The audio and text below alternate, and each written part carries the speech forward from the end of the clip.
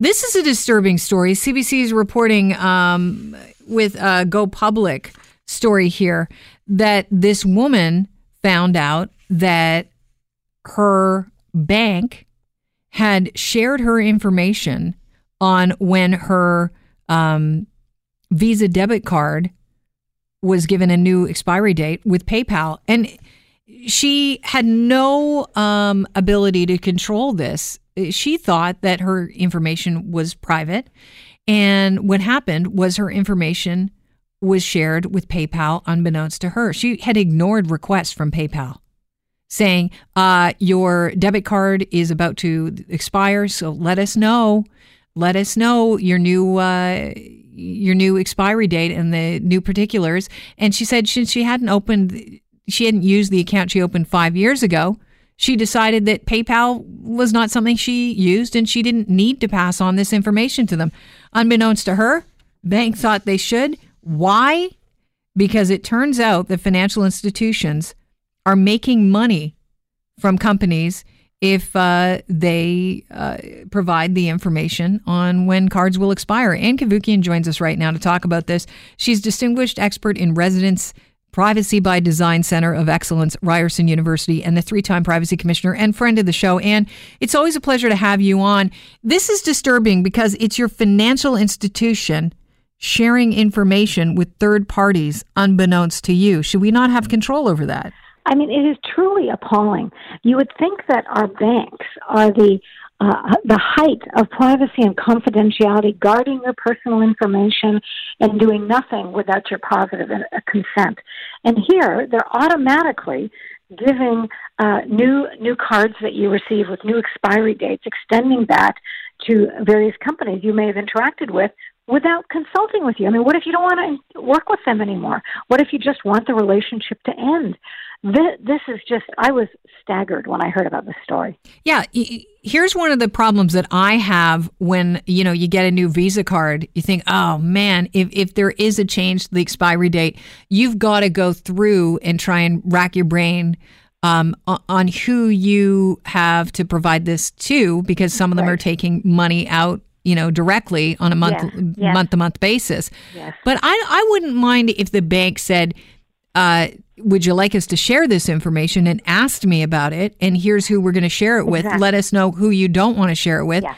I would like that. That would be a service actually I'd be pretty happy with, because it would save me a lot of time and, racking my brain over it. But of course, and that would be a very reasonable expectation that the bank would consult with you on this. And it could be done online. It's not complicated. You just say yes or no, or give it to these two or not.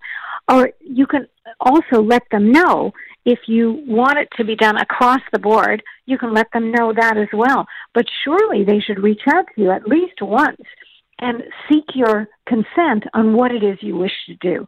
That's what was surprising to me, that this was automatically being done when you have a new card with a new expiry date, and it's automatically going out to companies you've engaged with in the past. They're called updater programs. I had no idea that this existed until this woman started to sound the alarm about it. And one of the things is that there's incentive for your financial institution not to tell you about it, because they get paid by merchants who want this service provided to them, right? So why would they come to you with the risk that you're going to say, oh, no, don't give it to Netflix? Because they're supposed to be acting on your behalf. You have the relationship with the bank in terms of your account information, etc. It's highly confidential. Banks in the past have been known to be, safeguard this information completely. Now they're singing a different tune.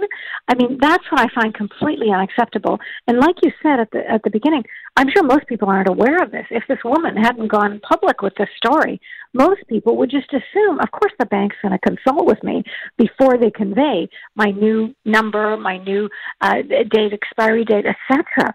It's a common expectation. Companies automatically opt in their customers to the service, whether they realize it or not. So what's the takeaway from this? Do we have to go through all of our, is it, when they say companies automatically opt in their customers to the service, are they talking about, like a Netflix or, PayPal? Yeah, I'm sure, and many others. What I would say, I would just go to my bank and just say, never give out my information on new credit cards, expiry dates, etc., without consulting with me first. A simple email. It's that simple. I do not allow you to convey my information to third parties without my consent. What's disturbing is there's effort involved in that, and we shouldn't have to put forth that effort.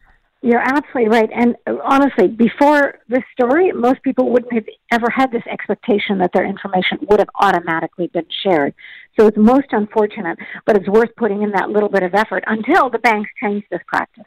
Right. And how much is this all of the big banks, or is this? Do you think this is an anomaly here? Because when CBC reached out to get the skinny on it, the institutions came back and said, well, we didn't do it. And well, PayPal said, of course they did it. I know. That was very disturbing to me because, as you said, the banks that were contacted by CBC said, we'd never do something like that because we guard people's information.